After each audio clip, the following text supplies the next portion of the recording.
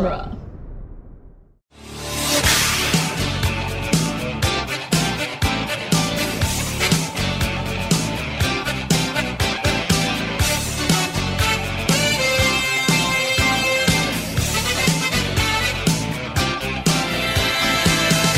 Welcome again to Back to the Future Minute, the daily podcast where we analyze the movie Back to the Future Part 3, one DeLorean pushing minute at a time. I'm Scott Corelli. I'm Nick Jimenez and the news.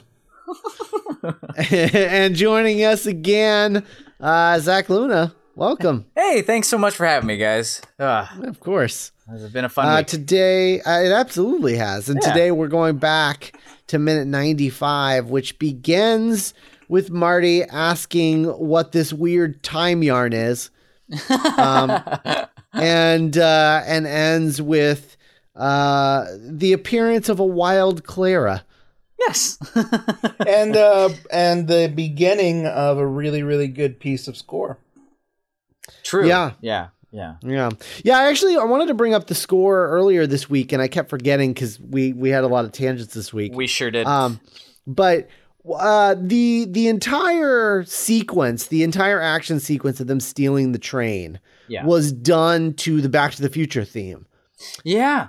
And what I thought was interesting about that is that we're 3 movies in at this point. Mm-hmm. We associate the Back to the Future theme with trying to go back in time, or our heroes doing something heroic involving time or whatever. And granted, their end game is to send themselves back to 1985. But right now they're just stealing a train, and it's playing the Back to the Future theme. And what's interesting about it to me is that after 3 movies, in a sequence where they're just stealing a train, you'd think that like you're like watching it and you could just put like Old West music on it and it would just look like you're watching an Old West movie. Yeah. But because you're playing the Back to the Future theme over it, it's a Back to the Future movie. Yeah. Even though nothing is happening that has anything to do with time traveling, or science fiction or anything. Yeah. Like it's just they two could have played guys. this music over like Marty going to the 7-Eleven. Yeah. It's like 2 guys on horseback climbing onto the back of a caboose the hard way, making their way down a train, robbing holding up the train, stealing the train. Nothing science fiction about anything that they did. Yeah. The only thing that makes it feel like Back to the Future is the Back to the Future theme. And I think that is incredible. Respect. Yeah. That's great. That's the power of music, I guess, is the only the power of a great theme. The power of a great theme. Yeah, that's what I was trying to say, but I couldn't remember the word. Right. But it gives you the feeling, that tight control of your emotions is a thing that I think about a lot in terms of like film scores, is that like, the old classic like film school example. I'm sure this was like a Sergei Eisenstein thing or something where like there's footage of a man walking around a corner and you play it with like sad music, or you play it with happy music, and it changes your feelings towards the character. That's the like small potatoes version. This is the large potatoes version, I guess I'll call that. Where the way you feel when you're talking about the movie that you love, when the way you feel when you're like, playing the highlight reel in your mind of Back to the Future is the way you feel when you hear that music. And so you can now that you've established that over the last, 6 hours or however many of film, now you're at a point where you can have a scene and at will make people feel that way, plug it in there and it'll connect, even in a sort of blunt way, but it'll connect back to the rest of it. It's magical. Yeah. It's a big potato. It's a very big potato. You know what franchise really knows how to drop those big potato moments are the James Bond movies. Oh, for sure. Yeah. Like when that fanfare comes on. Yeah, but the only thing that I will say, because you're totally right, but the only difference between James Bond and this is that when they pull that theme, it's in like the most iconic secret agent moment of the whole movie. Right. Yeah. Whereas this is like they're pulling like the time travel theme when they're like stealing a train, and you're like, this has nothing to do with time travel. Yeah, or like anything that we know about. I was going to say, imagine they had done the fanfare while they were doing all their stupid experiments to try and get DeLorean gas. Yeah, right. Yeah. It would probably still work at this point. It would probably still get me all hyped for time travel. Faster, buddy. Yeah. We gotta try it. Yeah, it is interesting. I mean, that they would place it earlier, but I love it. What if they had just played Run Around, or what was it? What's the song called by ZZ Top? Backtracking? Circle Back. Yeah. Double Back. Did they ever get a ZZ Top track in here, like properly, like to give them some credit, or no? No, just when they were playing at the dance, they played a cover of their, like a bluegrass cover of their own song. Oh, good. Oh, that's nice. Yeah. That's fun. Making movies is fun. Yeah. Or it should be. But yeah. It should be. Yes. If it's not fun, you're doing it wrong. Right, exactly. I love this piece that starts up here, because this is basically like the beginning of what is, this is week 1 of a 3-week sequence. Yeah. Sure. Yeah. Oh boy. And this is like, we're getting the momentum going. I mean, physically as well as tonally. Right. Yeah. And then we're about to kick into it. It's fun. What do you guys think of these yarn things? I ain't got nothing against them. Yeah. When I was a kid, I did not understand. Like, I knew that they made the fire blow up, but and they made the train go faster, which, I'm sure we'll talk a lot about next week and the week after. But in general, I always thought they looked weird. Like they look like yarn. And my mom crocheted all the time, so she was constantly buying yarn. Right. And so when I would see this movie, I'd be like, oh, it's yarn. It doesn't look sufficiently sci-fi enough in the overall shape to be like, Yeah, so like I'd remember as a kid like playing pretend with my little brothers, and I would always like use her yarn and pretend that it was these things to make whatever thing we were in go faster, whether it was a car or I didn't know how cars worked. No, of course, but that's amazing. Yeah. No, I kind of had an opposite reaction, whereas I had literally no memory of that moment in this movie until rewatching it this week. I have no associations whatsoever with those doohickeys. All I can remember is like, Doc did some science stuff and made the train go fast. And the image of pulling those logs out of the DeLorean, you could have told me that was a deleted scene or something, and my brain would not have registered. I would have just been like, yeah, sure, that makes sense. Like that never registered to me as a moment. I was just like swept up in the train chase, and then, we got to go to the thing, and Doc's talking, and we're going. Like, I don't think I ever saw Marty holding those until this week, which is crazy. I'm curious. That makes me curious. How do you rank the movies, Zach? How do I rank the movies? Well, the problem is that growing up, we only had easy access to part 1 and part 2, because I think it was during a move at some point, like somehow our VHSs got switched up, and like the part 3 I didn't have as easy access to. I think it was like over at like my older sister's apartment or something, whereas we had 1 and 2 more easily available. So I have a lot of memories of watching 1 and 2 over and over and over and over and over again, and very few memories of watching part 3. Like that is a really dissatisfying watch. I can always just go back. I can always just go back to the first one, which is my favorite. So, but even the first one ends on a cliffhanger, technically. Yeah, and it wasn't meant to be. It was meant to be like, and the adventure continues, kind of thing. Right. Yeah. But knowing that there's a second one, that continues the cliffhanger that they set up. Like the assumption and then just would be like totally like blue balling yourself and just going back to the first movie. Yeah, but like so because of that, like my totally biased like personal self opinion loves 2 much more than 3 just by dint of how many times I saw it. But I think like in my like slightly more academic sense brain, I think 3 is a bit more satisfyingly like fun and light. And the through line is easier to track. Yeah, there are parts of 2 that just bum me out. Yeah. Like it's just like weird, like traumatic, you know, just like it's ugly, dark and ugly things. Yeah, yeah. It makes your skin crawl a bit. But of course, you know, hoverboards and whatnot. So of course, 2, you know, ranks high in you know, your estimation. But like a lot of my like positive memories of 2 are very early in the movie. You know, like things like the introduction to the future is so much fun, and the you know the stuff in the cafe and the cycling back to the 1950s stuff.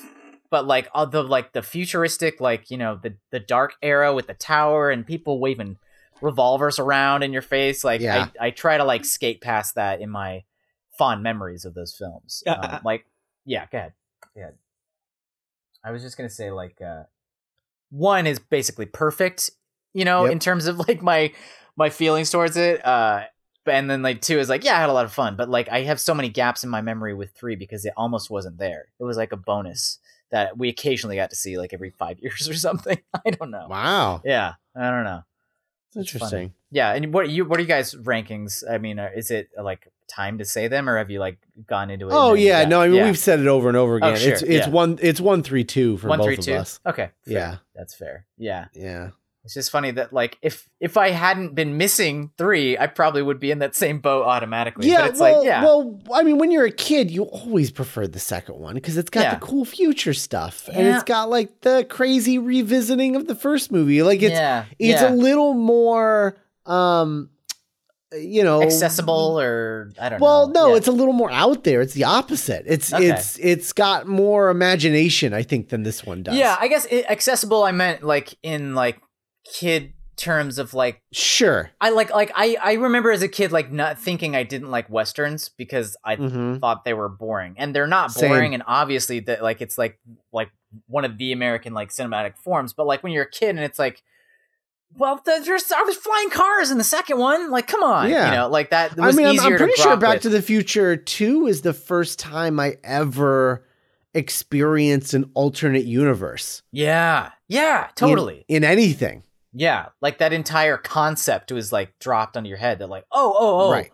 You know, the other worlds type of storytelling is. Nick, do you remember experiencing like an alternate universe prior to Back to the Future 2? Oh, as a kid, man, it's. I mean, like, it's definitely the first one that I use as like a template. You know, like it's sort of the definitive alternate universe, I think. Right. Yeah. At least on film. I mean, obviously stuff happened before that. I mean, like, you know, you had the Mirror universe and Star Trek and other sci-fi shows played with the concept of a mirror universe, but I hadn't watched that stuff. Yeah, like I didn't really came to that stuff after I'd seen the future. This is like a gateway drug. Yeah, totally. Yeah. So as a kid, like just the crazy concepts and ideas and imagination of the second one was more attractive. Yeah. And now that, you know, we're older, we're like, oh, I mean, this is the movie they wanted to make. Yeah. Back to the Future 2 was the homework that they had to make because they were like, why were we stupid enough to put the girlfriend in the car? This is why did we do that? Now we're gonna change the film landscape just so that we can get to our Western movie. And we're gonna have to double back and oh my god, call ZZ Top right now. Get them on the phone. Yeah. It's a very interesting pack of movies for sure. Oh yeah. I mean, it's why we're doing the podcast, obviously, but like, I like you said, like introducing concepts or like being a gateway to other weirder things. It's like sometimes the concept in the middle of the movie, like since watching these movies as a kid, like I have often found like when I'm talking about a movie I get really amped for, and people sit me down and be like, well, why are you more amped about this one than another one? Like even like, oh, what Harry Potter book do you really like? Oh man, like I love Prisoner of Azkaban. Prisoner of Azkaban is great. And like sometimes they'll sit me down and like, well, why are you so hyped about Looper right now, Zach? Why are you so hyped about Prisoner of Azkaban? And I'll be like, oh right, there's time travel in it. Like time travel is such an interesting like narrative concept to play with. And and these movies made such an impression on me growing up that like anything that like is brave enough to try to play with time travel in an interesting way, I just have such respect for, like almost automatically, even though it's really easy to do poorly. Well, but like the effort is something that I immediately respond to, or like that I'm like, yeah, you can do cool stuff with that. You can do interesting things, and that's a fun idea. So like I often find myself like, hey, if I'm getting too, why am I like so like amped about this thing, like trying to sing its praises so much? I'll like check. I was like, is there some time travel stuff in there? Oh yeah, there is. Yeah, that's probably part of it. That's probably like the one of the things shining through there. Absolutely. Yeah. So I want to talk about, so like I don't understand. I don't know physics. I'm not, I didn't take physics as a class. Like sure. I know basic physics, but like, and maybe this doesn't have anything to do with physics. I don't know, but like, I don't know. I can't wait to hear what it is. Yeah. What's the deal with the tire bumper? Why do we, what purpose does it serve? I think it's just so that the acceleration of the train doesn't like break up the fancy back of the time machine. But he wants to destroy or I guess he needs to be gentle because they got to keep it together so that it doesn't tear up the time circuits or something. They can't start throwing beer bottles at it yet. Right. Okay. Right. That's later. So, but like they did that, like that cow pusher. If the cow pusher, because it's such a rigid, like inelastic collision, it's such a hard surface. Like that would probably just like crumple apart things and hurt the back. But you put a little tire buffer there, and we can at least start the movement softly, and then I don't think I'd ever intellectually processed. Broken that down. Yeah. No, I don't think I'd ever intellectually processed what that thing in front of the train was for. Oh, the cow pusher. Yeah. That is horrifying. I mean, that's fine. I mean, when were you around trains growing up? I know, but a lot. I mean, there's trains everywhere. Yeah. That's horrifying because it makes me think of. It actually makes me think of the movie we were talking about. Snowpiercer? No, the train. Yeah, Snowpiercer. Yeah. Like piercing through the train, and I'm just imagining that being a cow, and yeah, it's real rough. Yeah, I mean, I think its official term. It's called a pilot. The thing in the front, the like angled thing in the front of the thing. But its main thing is to deflect obstacles off the track, and like people call them, cow catchers or cow. Boy. Boy. Yep. But that's so anyway, it's a different time. Yeah, it would lift up and separate the back of the car if they didn't, have something there. I assume is the idea behind it. But I like that Doc is like so resourceful that he uses the 1955 tires from the vehicle, from the car itself to build it. I love that little detail. I think. But so how does it work? Is it so? He's got the boards, like the 2x4s. Yeah. Building like a frame. Yeah, to hold them so they don't roll away. But like that. Right. But like, isn't the DeLorean just hitting the frame? Like, how is it hitting the tires? Or is it like a little rack that it's on?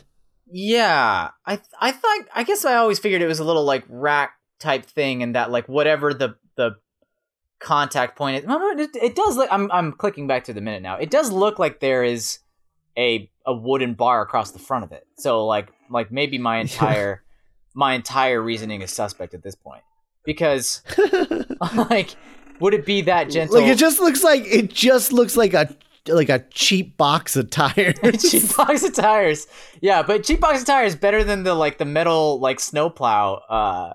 I guess so. Yeah. Well, okay. So I guess like if you angled the like that one firm wooden part so that it went in between the like, I don't know what to call these like flared like rocket doohickeys on the back of the DeLorean, but that like just between those and the bumper. They're exhaust ports. Exhaust ports, yeah. So just between the exhaust ports and the bumper, there would be an indented section. So it would be fine if the hard wooden part hits there, because the exhaust ports are going to touch the tires and the bumper are going to touch the tires before that makes hard contact. I would think. Okay, so this whole thing, I mean, it's not. I guess he would have had to like haphazardly throw this together. How long have they been parked here? I don't know, Nick. Because he would have had to build that onto the thing. Yeah. Like maybe he had it mostly ready to go, and he knew like, oh, I put like a lag bolt here and a lag bolt here, and it'll be on in like 5 seconds. But I don't know. Maybe they've been here for like 20 some odd minutes.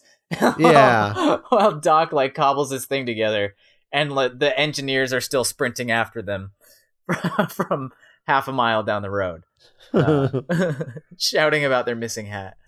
I don't know. Oh man. Oh god. He's still wearing that hat. Oh my god, Doc. He won it on the adventure. He did. Yeah. It's like, it's phenomenal. Your Link, you bust up some pots. You're gonna keep what's in there. That's yours. You won it on the adventure. Doesn't matter whose pot it was before. That's so silly. Yeah. And he wears it. Well, he sticks his head out the window like a dog. It's so fun. Yeah. We didn't even talk about them pulling their bandanas down in unison last minute. That's pretty cool. Yeah, that was pretty cool. Well, the train starts pushing the DeLorean along on the track. That moment of it, like that like shot where it's like showing you sort of like a close up of the train inching closer and about to hit. Yeah. It gives me this like a similar like anxious feeling that I got watching Whiplash. Yes. Oh, totally. Because I'm just like, ooh, like, cause you're just like waiting for it to hit. Yeah. And it's so slow. It's just so weird, like where like tension and how you control tension in a film, like where that comes up. Like, I don't know. Like there's some scenes in movies where like, maybe it's like a scene with a needle or something, and it's like the most cringy part of the movie where other people get their like heads chopped off or something. Like sometimes there's a moment that like for whatever reason hits so much deeper and weirdly in your spine and that. And I'm just nervous about time because it's a time travel movie.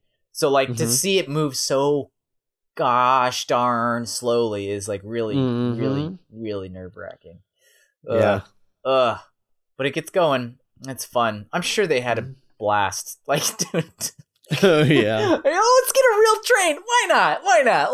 We'll push it with a train. We'll put it down the tracks, and I'm sure you had to have those like Mythbusters moments where they're always like hitting each other and like, let's just take a second to remember, I can't believe we're doing this for our job. Like that's how that day on set must have been. Yeah. Absolutely. Look at this time machine we jury rigged out of a DeLorean that's on like tires that connect to the rail, and we've got an actual real locomotive here, and we've got Christopher Lloyd in an engineer cap hanging out the side of the window. Let's get a crane up here so we can like get a good view of this. It's a beautiful thing. It's great. Yeah. And he's got the walkie-talkies too from all the way at the beginning. Like it's nice. It's nice. And then Clara sees her boys. Yep. Yeah. Just starting to ride away, and now we'll get part 2 of our 3-part sequence. I really like how she pops into the frame at the last minute like that. Yeah. It's cool. No, it's really good, and it's just showing. Well, it's great to do it in the same frame because you see them go out of the frame, and then she comes into the frame, and you know exactly how far behind she is. Yeah. You're like, oh, she can totally catch up. Yeah, it's smart. Yeah. No, it's really good.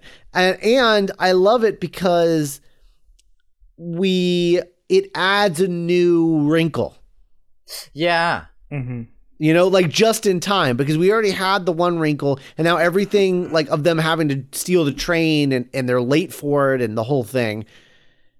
And now like everything seems to be going smoothly and like everything's good. And they're heading toward, you know, inevitably getting to 1985. And then what happens is a wrinkle comes over the hill. Yeah.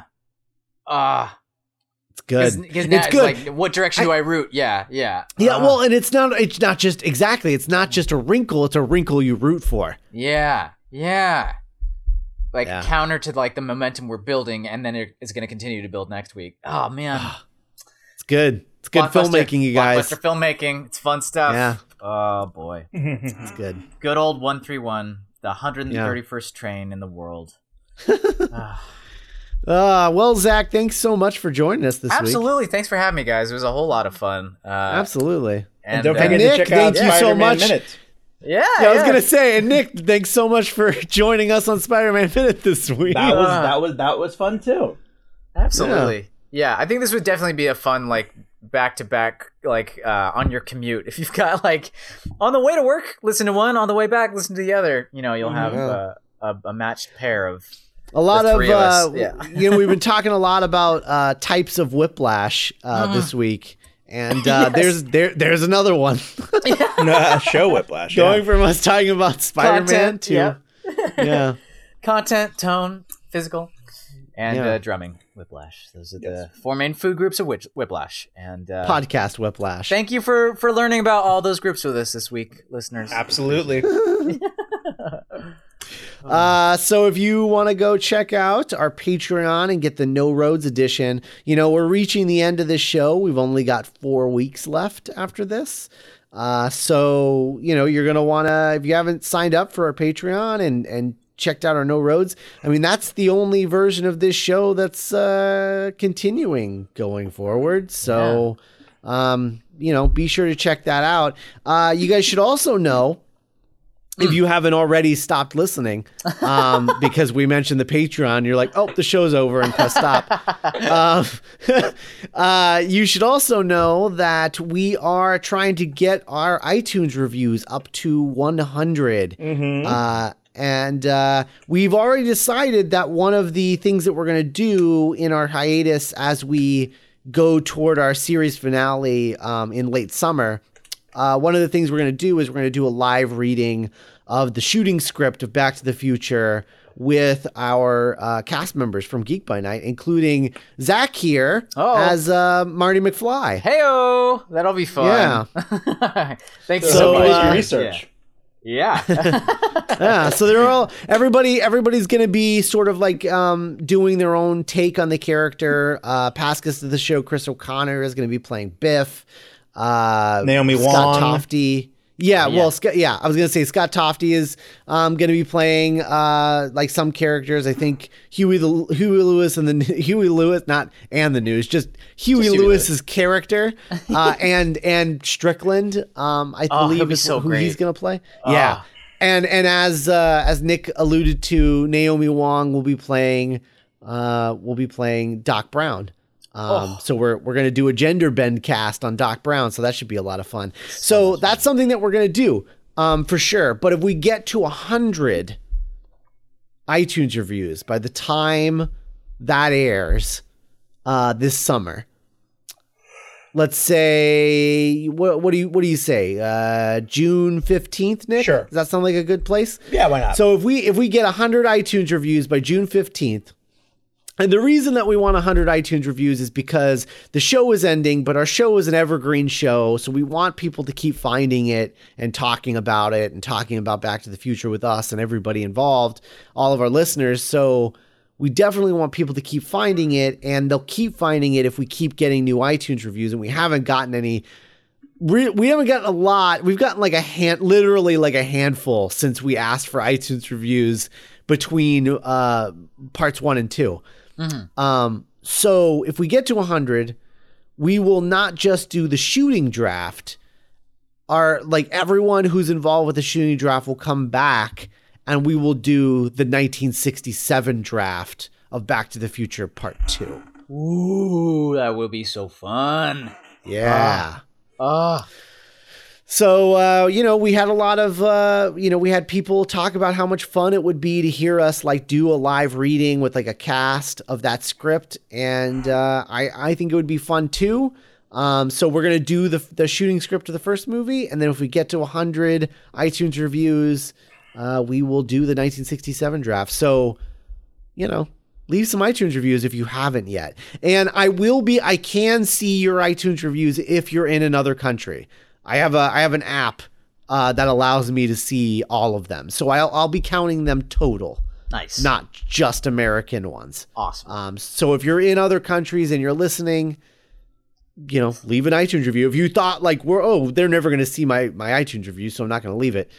Leave it, because I see them. I see everything. Yeah. I see everything. So go do that.